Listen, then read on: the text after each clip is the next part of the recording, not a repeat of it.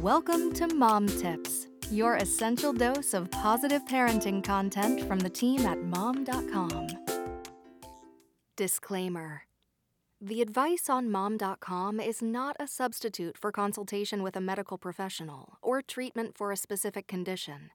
You should not use this information to diagnose or treat a health problem without consulting a qualified professional. Please contact your healthcare provider with questions and concerns. Third babies tend to be the wild card. So although I felt like a somewhat seasoned mother after 2 babies, I tried my best to prepare for, well, the unknown. It was my postpartum experience that brought about the biggest surprise, though: a postpartum vulvar hematoma.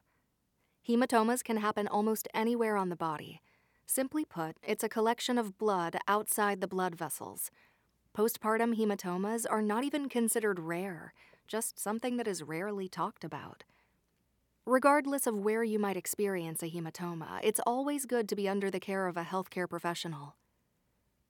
Thankfully, I didn't have any complications, but I did need to approach my postpartum recovery a little differently, though. We didn't actually know about my hematoma until an hour after birth. I was settled in bed with my newborn, and my midwife began her postpartum assessment.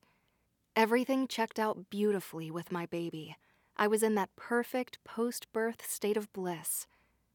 My midwife noticed I had a small tear, nothing alarming, and a substantial hematoma. We considered either repairing the tear or leaving it alone. Typically, they'd pop in a few stitches, but in my case, they worried that it could constrict the area and cause the hematoma to worsen instead of resolve on its own, so we decided to leave it alone.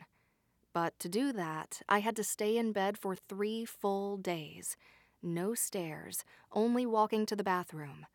And when I did, I needed to get out of bed keeping my knees together. Basically no movement that might compromise my healing. With rest and cold compresses, we hoped my hematoma would absorb and get smaller within a few days. By my 1-week appointment, it was completely gone, and I was cleared to visit the couch downstairs. Hallelujah. It's hard to go slow postpartum, but I'm so glad I did.